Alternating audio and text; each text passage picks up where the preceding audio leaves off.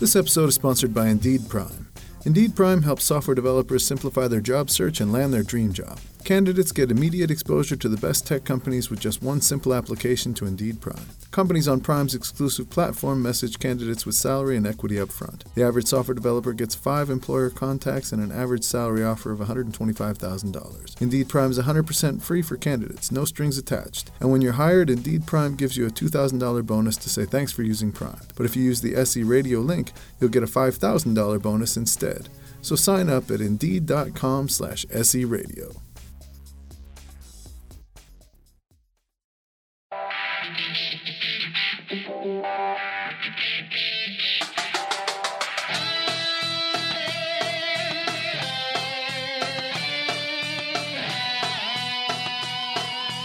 This is Software Engineering Radio, the podcast for professional developers, on the web at se-radio.net. SE Radio brings you relevant and detailed discussions of software engineering topics at least once a month. SE Radio is brought to you by IEEE Software Magazine, online at computer.org/software. Idit Levine is the CTO of the Cloud Management Division at EMC. She has previously worked at several other companies focused on cloud computing and virtualization. Idit, welcome to Software Engineering Radio. Thank you, Jeff. Thank you for having me.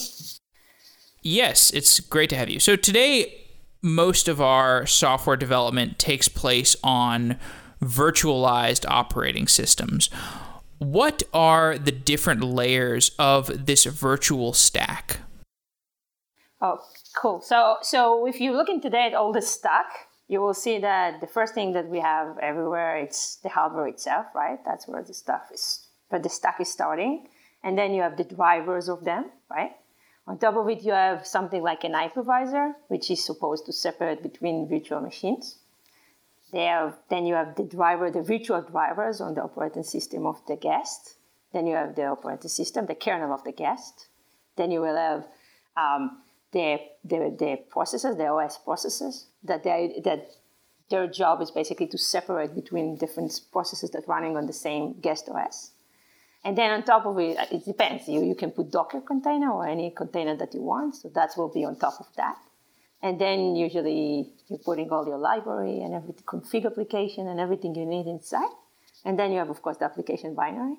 And all this stuff, it's basically, in the end of the day, showing you what you really want to do, which is to run your application. So we have hardware drivers, we get hypervisor, virtual hardware drivers, the operating system kernel, there's a bunch more layers. Why do we have so many layers? That's a good question. And I think that the best answer for that will be evolution, right? I mean, in the beginning, you had only the physical machine, big computer that business was running, like mainframe. They were buying it. It was very, very expensive. So then they basically say, well, that's very, very expensive. We need to run more application on it. We cannot run only one application on this very expensive piece of physical machine. So then basically, so then because of this, they will put there is the operating system that the job is basically to separate between users and application, right? To make sure that two applications can run on the same machine, but they cannot harm each other or kill the machine, and then both of the applications will die. But then what happening is that was very hard, right? So people starting to, you need to do time sharing. Not the same people can work on the same machine at the same time. It's very, very complicated. So what people wanted to do is basically to say, okay, what if we will take one physical machine and run one application? But again, that's, in terms of money, it's not really the best approach. So then came, in the evolution, they came and said, what about virtual machine? If we will put virtual machine, we can actually create another layer that will separate those servers, will give us the same ability of actually to run one application on a server, but actually it will be a several application with several virtual machines on one server. So that was the next layer. And then after it, they said, well, it's still complicated. There is a lot of configuration management you need to do to this application. You need to manage them. Very, very hard. What if we will find a better way to separate between the application and on top of the virtual machine? And this is where the container comes. Basically, the container is a very good use of, let's just deploy this application. It's like a packaging tool, if you like. So that's when the last container layer kind of like came. So all this one is basically just evolution, but they never kind of like stop and say, well, is that make sense? Or maybe it's not make sense anymore. No one did that, right? They basically continue to build up what exists. And so when we do take a step back and we say, do we actually need all of this? Do we need all these layers? Is there unnecessary redundancy in this stack? What is the answer to those questions? For my opinion, there's definitely no, there is not. I mean, I feel that all those layers are abstraction. There is a lot of code. There is a lot of dependency, a lot of stuff to reason about. And I feel that this is a lot of unnecessary. Today we're running application, usually one per server. Sometimes we're running only function, right, with Lambda and other serverless technology that exists today. You don't need all of this. It doesn't make any sense to use it, and therefore I think that that's just overkill, and that's what makes it more complicated, less performable, a lot of storage that you really, really don't need, and you still put the bit and the byte. So basically, I really don't think we need it. So the aim of the current stack is typically to run a single application with a single user on a single server. How does the aim of the current stack, how does this contrast with how we are actually building and running applications when we think about it from a fundamentals perspective? So we are running eventually one application on a server user. We are doing it. The problem is that when we're doing it, that's the end result. This is the interface that you're putting the application in the end, but there is a lot of very complicated stuff before. And, it's influenced the ability of the application to be very performable. So eventually we are doing it, and basically the reason we're doing it is because we created more and more layers eventually that will give us what we really need, which is to run one application. The only thing is that if one will take all this layer and say, wait, can we actually take all of this stack and just, rethink about what we really need in order to run it and, clean it up, clean slate, you probably will not choose this architecture. It is going to work. It's just not the right one. It's not the best one. It's not the more efficient one. So you have said that in our current model, we are trading off efficiency in favor of compatibility. And you've touched on this in this conversation already, but I really want to give the listeners a better idea. Describe what you mean by these trade-offs between efficiency and compatibility in more detail. So what I mean is that when you today want to run an application, you want to do it usually on the current machine, the current operating system, the current machine. You probably don't want to take your operating system and run it on Pentium 1 10 years ago hardware, right? You probably don't want to do that. But if you will take right now the distro of an enormous operating system that you want, and you will try to do that, you will be successful. You can actually take right now, Debian distro like Ubuntu and put it on 10 years ago computer. And the question, why? So basically, when we are creating this evolution about let's go and add more, make the stack better to run one application with one user on a single server, it was important to us that in order to make it adoptable, we will support the old architecture. And when you're doing this is fine, but then you basically cannot make it. You have some dependency and limitation. You cannot do it the best or the most efficient that you can. So what I'm saying is that the community of the operating system basically make a choice. And the choice that they make is that it's much more important to them to run, to support all the old architecture, probably because it's easier to make it adoptable that way than to actually, start with a clean slate and say, what do we really need? That's what I meant. I meant maybe the best approach will be let's just think about what we really need in order to run the application of today, because, the requirement change.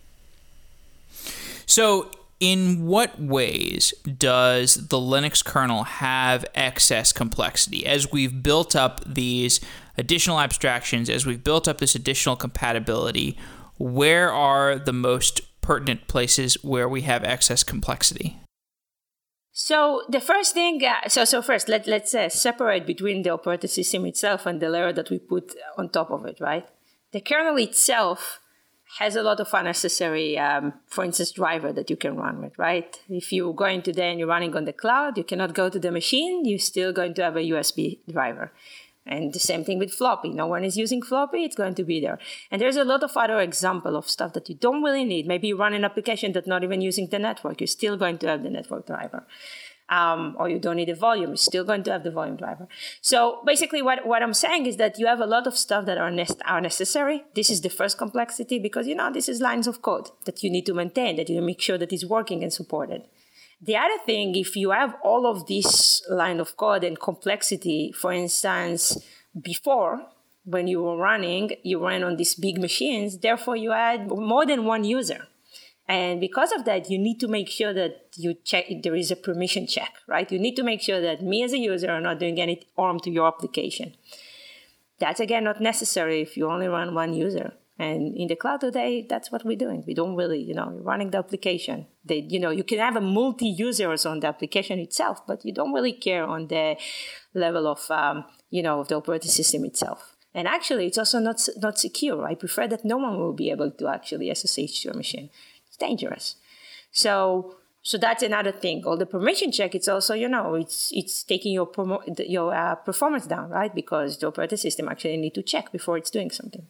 Can you define what a permission check is for those who don't know? Yeah, permission check means it's basically, the question of, so you have so there is a few things. First of all, permission check is who is this user, right? And second of all, there is two layers on the operating system. One of them is what called kernel mode and user mode. When I'm running application, I'm running it on a user mode. And the only thing that is running on the kernel is basically the operating system itself, the kernel itself. So if I'm making a call in my operating system, what will happen on my application? Usually I will have some libraries that I'm going to use that will make what called an API call to the operating system. When that will happen, it will go to a kernel mode, right? Basically, the kernel will catch it and say, is that okay? Are they writing to a place that I'm okay with to write to? Is that not violate any of the permission check? And maybe he's writing to a place when there is another application using in this memory, right? So just make sure that this is a safe call. So that's one thing that I mean. So first of all, who is the user? And second of all, make sure to separate between user and between application and user. Does that make sense? Yeah, absolutely. So explain why this model of permission checks is somewhat outdated and why it penalizes us so much. Mainly, it's not needed right now. If I'm using, and I'm running, as we said in the beginning, the purpose is to run one application. So it doesn't have to have a virtual space address because there's only one application. This is, the memory is what we have. And therefore, there is no, there's not going to be any problem with a patch fault. And that's it. Because, you don't care because you only run your application. That's the only thing on your machine. If you're the only user, of course you're allowed to do this stuff. You're running on privilege mode. There is no one else, you are the only person in the machine and this is your application. You can do whatever you want. So there is a lot of just unnecessary. It's not that it's very, very complicated maybe, but it's unnecessary and that's taking a CPU cycle and so on that you really don't need to waste. So what is a unikernel? How can we move this conversation towards a discussion of unikernels? So the idea with unikernel is just a change approach, right? What we said is that until now we went to the evolution and we looked at what happened and created this enormous stack. And what unikernel approach saying, let's start from the top. Let's understand what we really need to run. So you're taking your application, and now the question is what your application really need. So what library is it using? Which driver is using? Where do you run? Are you running on this hypervisor, on that hypervisor? You're running in the cloud? All of these questions are important because, to be fair, I don't need on this machine all the drivers. I only need the driver that actually will be used. So what they did, they basically come to a different approach and they said, here's my application, here are only the libraries that I need, here's all the drivers that I need, and that's it. Now package it and make it a virtual machine or a bootable image, right? So that's basically it's a different approach. And now suddenly from having a distro, I don't know, like the Debian distro last I looked was a 419 million line of code. Suddenly you have, I don't know, a very small one, like 2,000 line of code. And when you have that, now it's very, very easy, right? The performance is very, very good. But also, it's very easy to understand what's going on, very easy to work on, very easy to maintain. So that's the benefit of it. But it's doing the same thing, right? In the end of the day, you're running one application in the cloud and everybody's using it. This is like that simple, right? When we strip away those 400 million lines of code that we don't need and we were left with the 2,000 lines of code, what are the things that we always need? What are the aspects of that Linux kernel that we're always going to need even though we're running in a unikernel? So the first thing that you need is the driver itself, right? Because that's what will talk to your hardware. So you need to know that. So again, only the drivers that you need. If you don't need a network, you will not have a network for drivers. The second thing that you need something to package it and manage it. That's, for instance, right, you look at something like Rampant, that's what they're doing. It's basically another like layer that will, manage that, which is, again, can be very thin because there is not a lot to manage now. And then on top of it, you have to have your libraries that your application needs, right? So if the libc or something else, you need basically the libraries that your application code is using. And then you need your application code, application runtime, of course. But that's it. That's all you need. You don't need much more than this.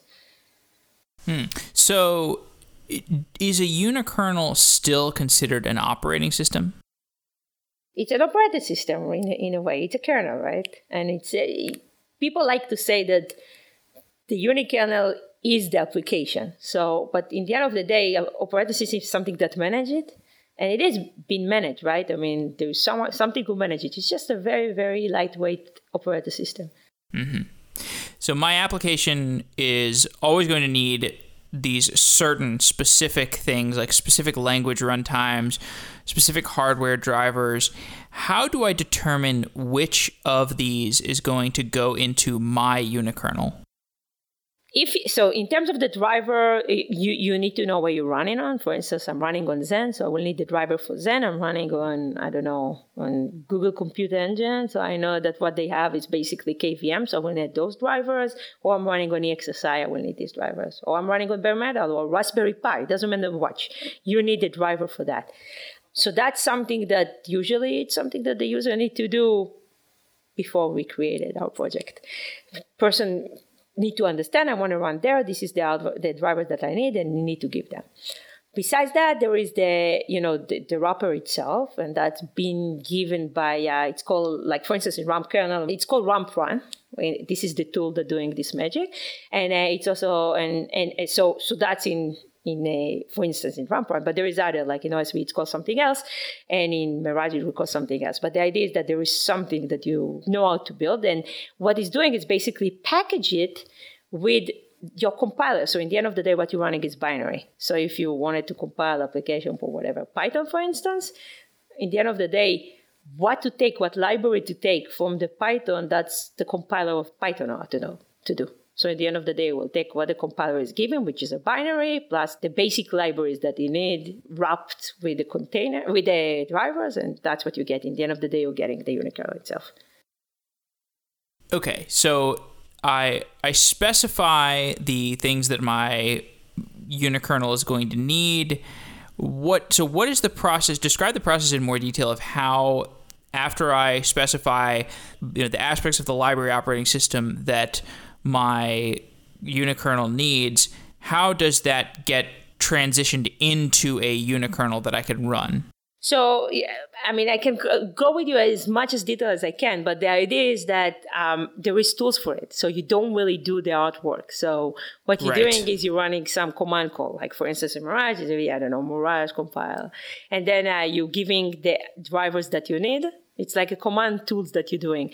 And the magic itself is done in these tools. And to be fair, this is not something that either me or my team deal with. We created some, we modified those tools, but the tool itself did not created by my team or me. So talking a little bit more about how unikernels actually work, a unikernel runs in a single address space. What does that mean? It means that, so let's say right now, let's take it 1 second to the regular kernel. Let's say that right now I have two processes running. Okay, and I have one memory, right? So I can do a lot of manipulation with it. What does it mean? Maybe because the processor is going to do a lot of context switch, what I can do is basically run more application and more processes that each of them think that they're getting the real virtual memory, but actually I'm managing some table that reference me to who, when, where. And I'm only giving them what they really use. So what does it mean? It means that if I have two processes, and right now I'm running on one process, and I have memory, I don't know, the amount of the memory that I have is X, it doesn't really matter. I can take another process and make him think that he's using the same memory, and he has all the memory that he needs, but actually that's not really true. What I'm doing is that if I need to give it back to him, I can easily, I'm managing basically the address themselves. This is how it's working in a regular machine. In Unikernel, you have only one processor. So therefore, all this table or flow always going, and you just don't need it. All the pages and so on, you just don't need it. So therefore, you have one memory. The memory is a physical memory, and the process is using it, and that's it. I mean, it's really getting all of it. Does that make sense? Yeah, totally. So are unikernels better suited to small single-purpose servers like DNS, for example, or could you fit an entire Rails app in a unikernel?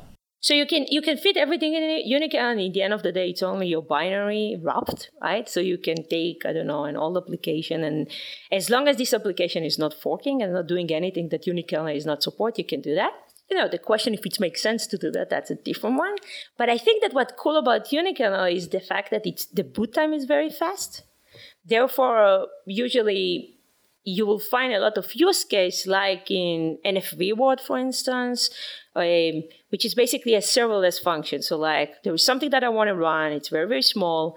I want it to run only when the user calling it. So because it's very, very fast for me to boot the Unikernel, I will do that, and then we'll kill it immediately. So, for instance, Lambda will be probably really, really good implementation. It can be implemented by Unikernel. Yeah, maybe you could talk about that in a little more detail. So, Lambda is closely aligned with this idea of serverless architecture. Explain what Lambda is and why that makes sense in the context of unikernels. So the idea so today, let's say you have an application, you need to write all your lines. You need to manage those. You need to write an API for it, for someone to hit the server. And a lot of management that you need to do. And sometimes, you need to either package it in a container and deploy it on a machine.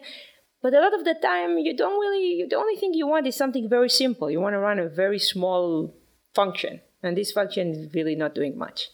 I don't know, let's say that every time that someone is putting something in S3, I want to run something. Do I really need to actually manage a server here? Do I really need to actually take a VM, put all the right patches, my application, everything that I need, create an API and so on? Maybe not, right? Because it's kind of simple. So what AWS, they were the first that I know that did it. Actually, Iron.io maybe before them. I'm not sure. But the idea is that you're only going to spin up this functionality when you actually need it.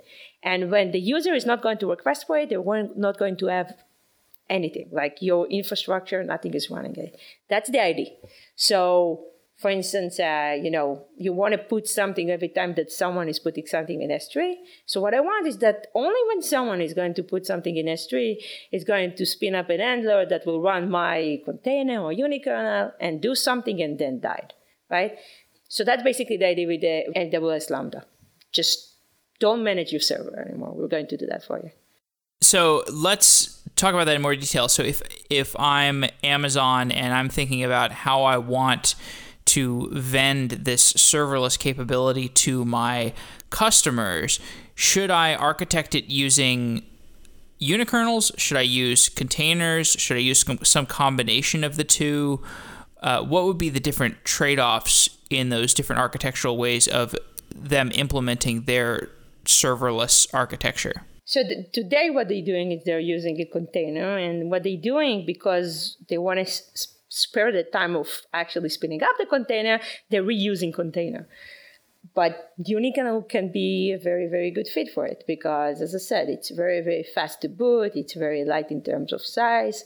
And, if your function is, if you know that every time that someone is something putting in S3, you need to run the same function. So build the Unikernel one time and then just use it whenever you want. It will be very fast to boot.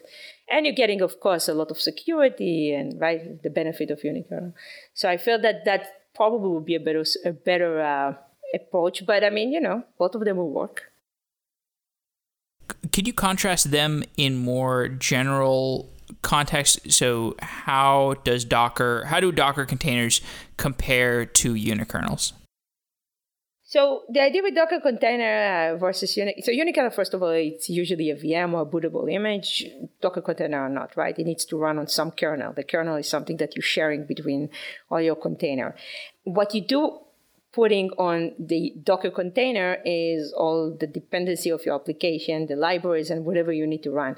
In Unikernel, you also need to put your drivers, right? Because it's basically running directly on, it's basically a VM, which in very, very lightweight OS is running, directly either on hypervisor or on bare metal.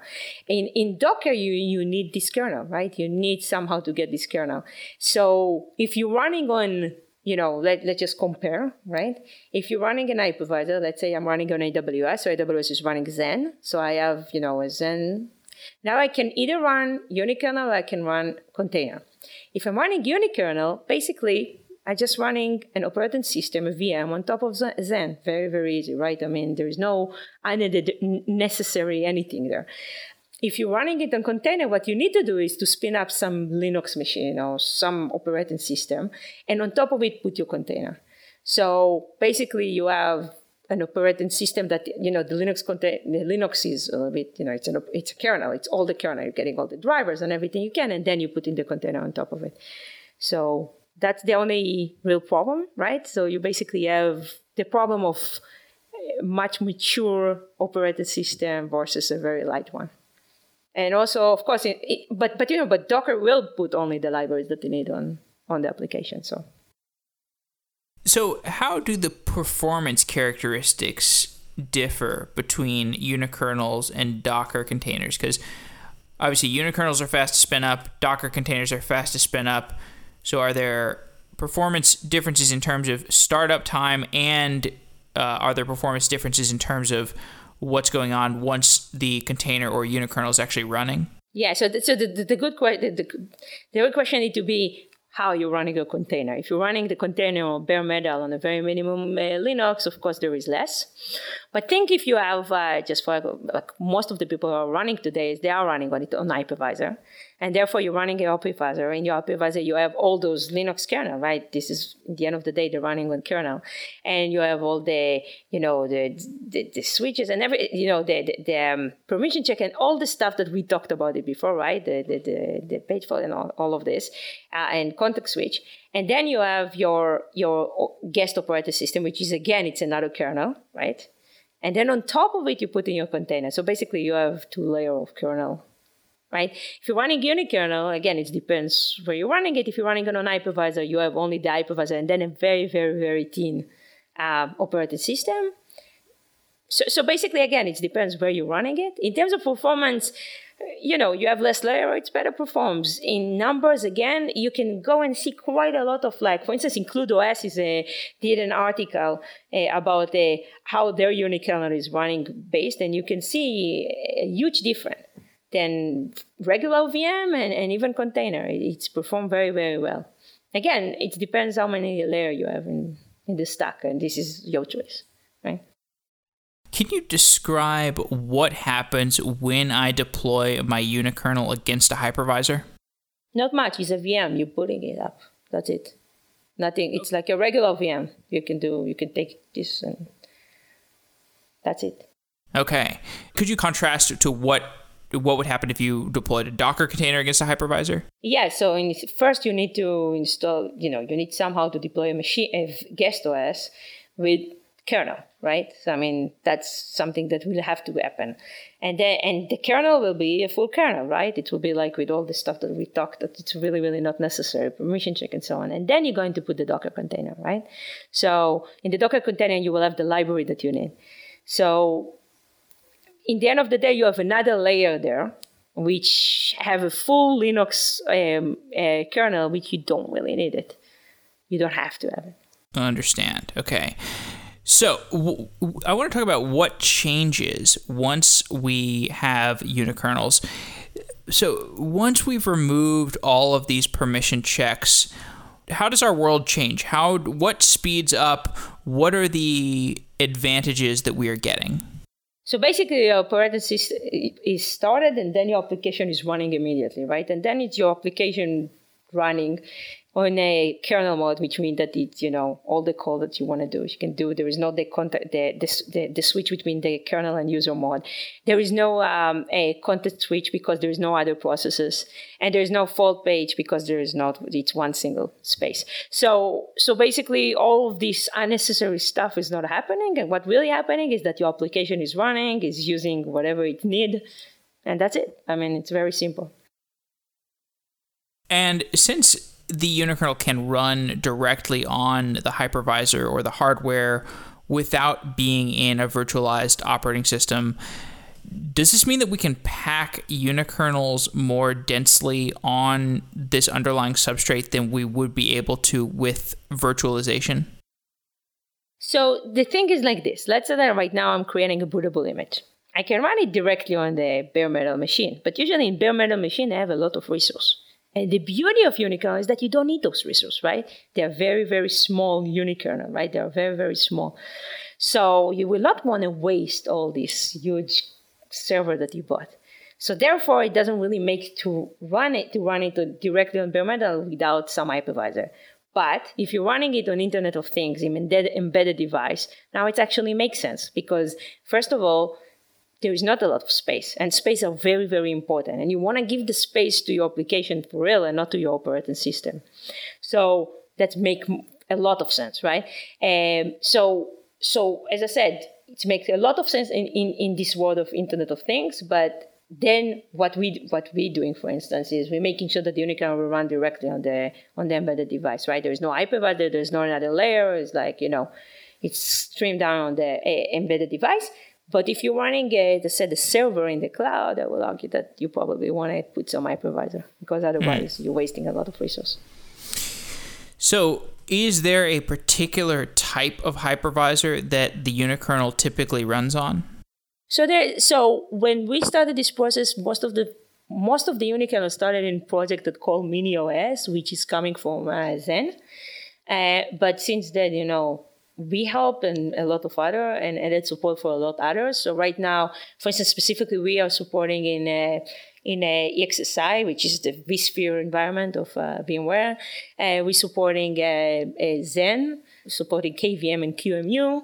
So basically, you can run on everywhere. I mean, the only thing that we are not working on yet is Hyper-V, and the reason is because it's Windows-based, and it's closed source, so we need to figure out what to do there. But yeah, it can run everywhere. And does it matter? Are there advantages that particular hypervisors can give to the unikernel running on it? I don't really think. I mean, I think that in the end of the day, it's a VM. So for the hypervisor, it's a VM. There's no difference. I see. Yeah. Okay. As I said, the thing that I think that it's very, very important to the VM, to the unikernel itself, is the fact that you're getting performance of container, right? Because it's even fast. Sometimes it's fast to boot it than a regular container. But you're getting the maturity of VM, which is great, right? Because you're getting the security of the VM and all the management that all those hypervisors are giving you for years. So I think that make it a very strong case. And also, people doesn't need to change anything in their environment, which I feel it's very strong. Most of the people that running today running on hypervisor in their data center. Right. So you've mentioned security. What are the security vulnerabilities of the Linux kernel that unikernels can help give us a better model to deal with? So I will argue that the only one is that because there is a big Linux kernel, it's a lot of line, it's a lot of functionality. Therefore, there is a lot of point that you can penetrate to it, right? And I think that this is the the scariest things, right? I mean, you can SSH to it. You can run, you can try to mimic different drivers to create a lot of the mess on the OS. There is a lot of stuff that you can do there that is very, very dangerous. So by stripping down the operating system and taking out stuff like SSH and so on capability, you're basically limiting the surface of attack. And I like to look at it, like a good example that I like to give. It's like basically a house with the windows and the door, and you're locking them, right? So it's kind of safe, but people can still penetrate, versus a room without door and windows. So it's very, very hard to penetrate. So that's the difference between Unikernel and a regular Linux operating system. I have read also that there are certain security vulnerabilities that might be picked up if you are using a unikernel. For example, because the application is running in the same address space as the kernel, there's potentially buffer overflow vulnerabilities. Is this a realistic problem? So, I mean, this is funny because we had a long discussion about it to try to understand what exactly, the vulnerability. I feel that what people need to understand is that eventually your unikernel is basically a VM that's running only one application. And if this application, someone managed to somehow get to the unikernel and sabotage it, the application is not going to work and the machine is not going to work. And I don't care because, I do care and I will need to fix it and to spin up a new one. But it's not that I'm attached to the specific OS. It's not that I have to go and figure out what's going on because nothing will be affected except this process. And a lot of the security work that's been done in Linux is around the fact that usually you have more than one processors and you need to make sure that if one of them manages somehow to sabotage and get to kernel mode and not do a lot of damage, it will not hurt the other. And therefore you need to do the separation between the modes and so on. That's not clippable for unikernel because there's only one process. Therefore, if this process is, if this unikernel is dead, it's dead.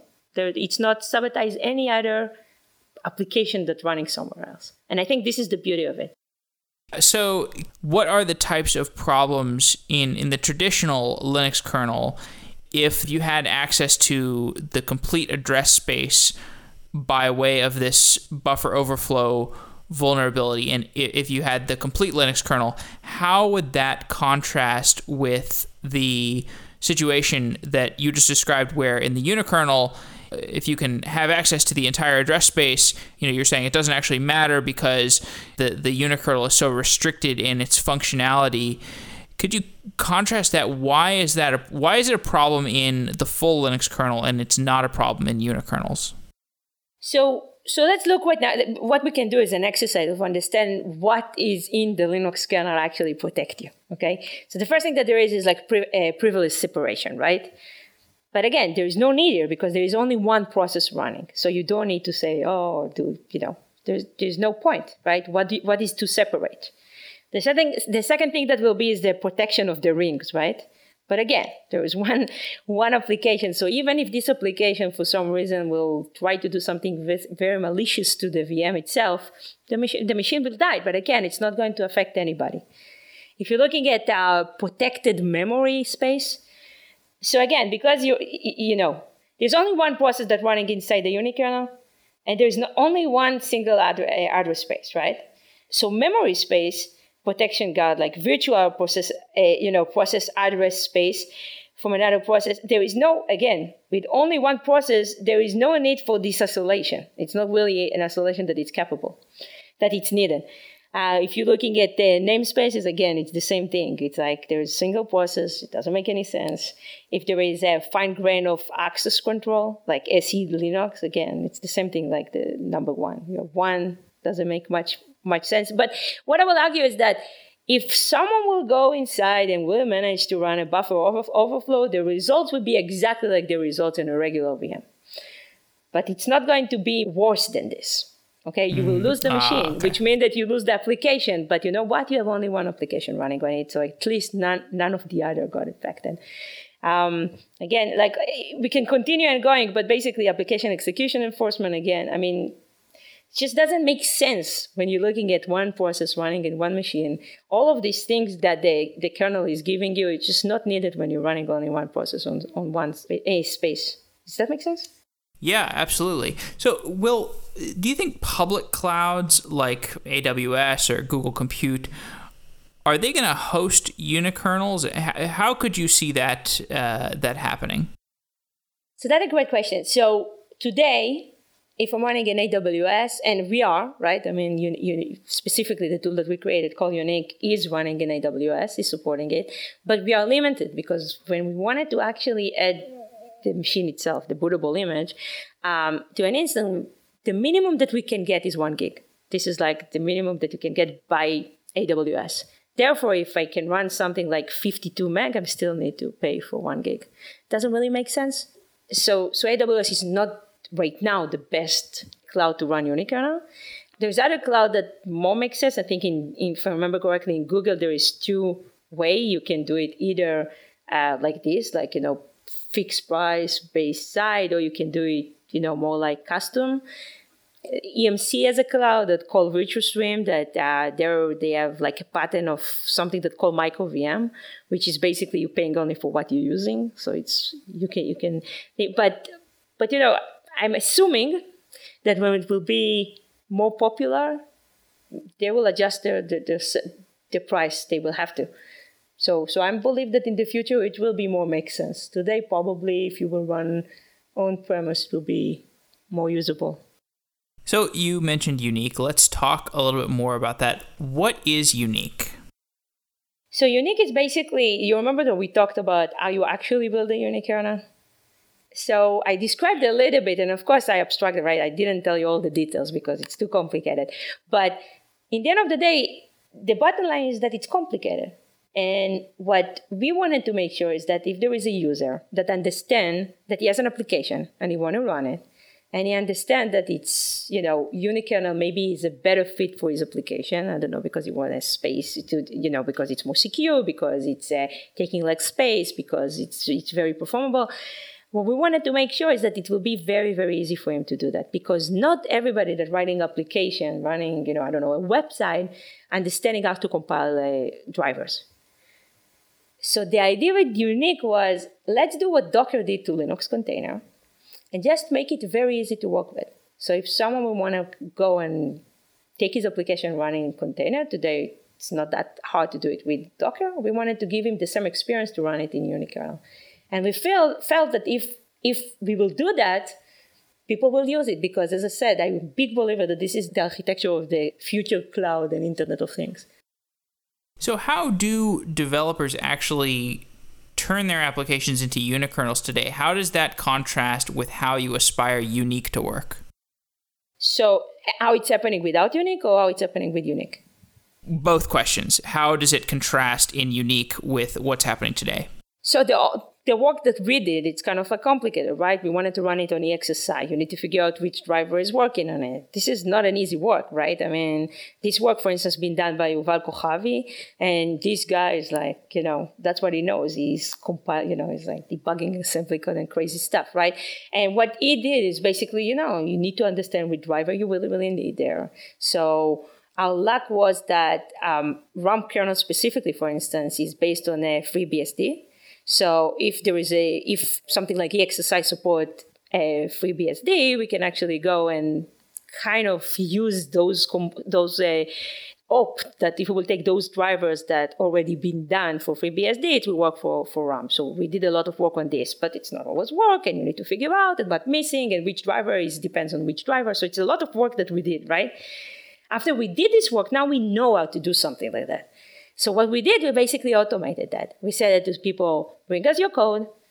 We will make sure that, we tell us which provider you want to run in. And we're going to compile your code on the language that you choose with the drivers that you need. And we'll create you a bootable image. So you will not, we're abstracting all of this from you. But this is not an easy work. I mean, we worked on it quite a lot. Yeah, there's been a lot written about, how challenging it's been for Docker to get Docker compatibility on Windows and Mac, and everywhere. It sounds like with Unik, it's essentially paradigmatically the same sort of challenge where you really have to get compatibility with all these different hardware systems, all these different cloud providers, all these different types of unikernels. How do you address that compatibility? How do you manage that workload? So actually, when we wrote Unik, the instruction that I had to the team is we have to make it very, very pluggable, because we don't really, as you said, right? There is a lot of providers that we wanted to support. There is a lot of Unikernel that we wanted to support. There is a lot of Unikernel special provider that we wanted to support. And to be fair, this is such a green area that we don't know who's going to win. Maybe Mirage, maybe RAMP, maybe OS. We don't know, right? And therefore, we decided not to choose, right? And what we did, we basically build a Unik to be very, very pluggable. So we've been inspired by the Kubernetes architecture. And what we did, we basically built, we kind of like created an interface to a providers, an interface to a compiler. So now if you bring me your code, there is two things that I need to know. What type of code is, like, I don't know, you want to run Go. Number two is which Unikernel you want to run it on. So either RAMP or include OS or whatever you want to run on, Mirage. And then the last one is which provider you want to run it. Because, for instance, maybe you want to run this Unikernel on Zen, or maybe you want to run it on AWS, which is also Zen. So that will be the compiler, but the provider will be AWS, right? Because when we talk into the API, we will talk to AWS. We will not talk directly to Zen. So we build it like this, that right now if we wanted to add support for something else, and a great example is probably is Include OS. So Include OS is so unique, and I read some article on it, and they said, how come Include OS is not one of these Unikernel that you support? So they just added support for it. So, as I said, it was quite easy for them, because what they needed to do is a container that will run the compile itself. And that's it, because we already have the support for QEMU and the VirtualBox that they needed as a provider. So, it's very easy to do that if you know what to do. So again,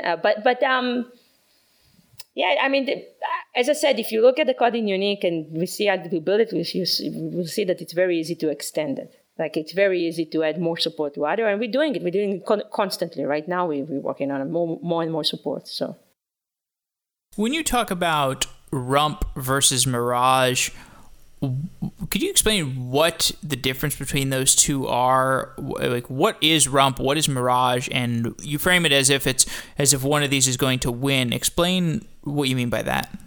Yeah, so I mean, there is a trade-off here, right? RAMP Run, it's basically a Unikernel that kind of supporting POSIX compliance.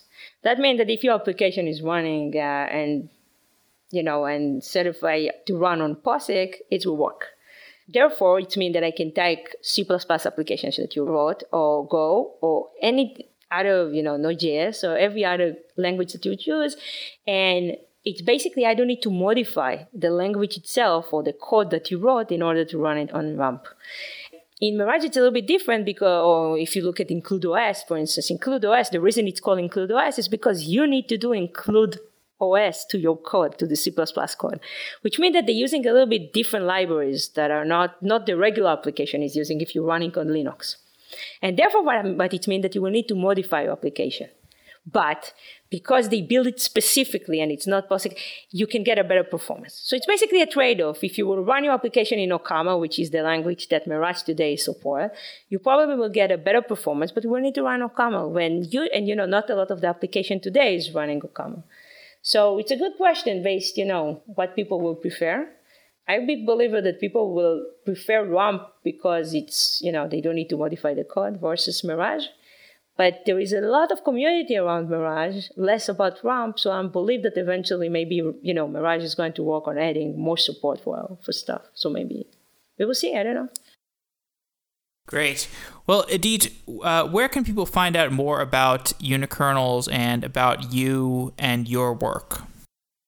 So if you're going to our GitHub, so my team is doing a lot of stuff, but that's one of the things that we did. If you're going to the GitHub EMC-advanced-dev, you can see there a project called Unik. This is where you're going to find the Unik code. You can install it and run it. It's very, very simple and beautiful. our emails are there, so they can reach out to us. You can reach out to me at Twitter, which is Idit, IDIT, _Levine, Levine. Yeah, and I mean, you will find me. Just Google me. Great. And why is EMC focused on unikernels? You work at EMC. What is the business value there?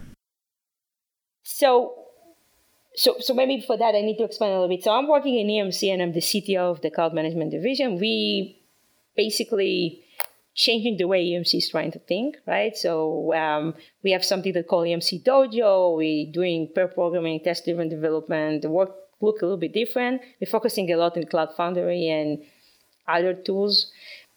Inside this group, I picked 2 developers to work directly for me, and we're doing advanced development. So this project, Unik, is coming from that. So it's Yuval Kochavi that I mentioned before, and Scott Weiss and myself are the one who's responsible for Unik. It started as an advanced development project, but to be fair, it just succeeded more than we expected. We actually knew that it will succeed, but more than EMC maybe thought that it will expect it.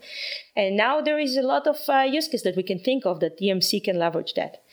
But the main focus was, to change perception, right? EMC as an innovative company who is doing a lot, that is head-to-head with Docker and other companies. And besides that, this is a cool technology, and this is what we know how to do, to lead. So again, there is no really business value right now, but I believe that after we did it, we discovered that there is a lot of options to put it inside EMC product, to put it inside. So there is a lot of option that we see. Sure. To leverage that. Absolutely. Okay, well, Idit, thanks for coming on the show. It's been a real pleasure talking to you. Thank you so much for having me.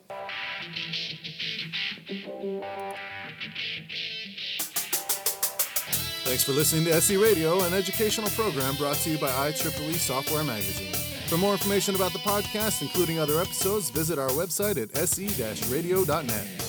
To provide feedback, you can write comments on each episode on the website or write a review on iTunes. Mention or message us on Twitter at SE Radio, or search for the Software Engineering Radio Group on LinkedIn, Google+, or Facebook. You can also email us at team@se-radio.net. This and all other episodes of SE Radio is licensed under the Creative Commons 2.5 license. Thanks again for your support.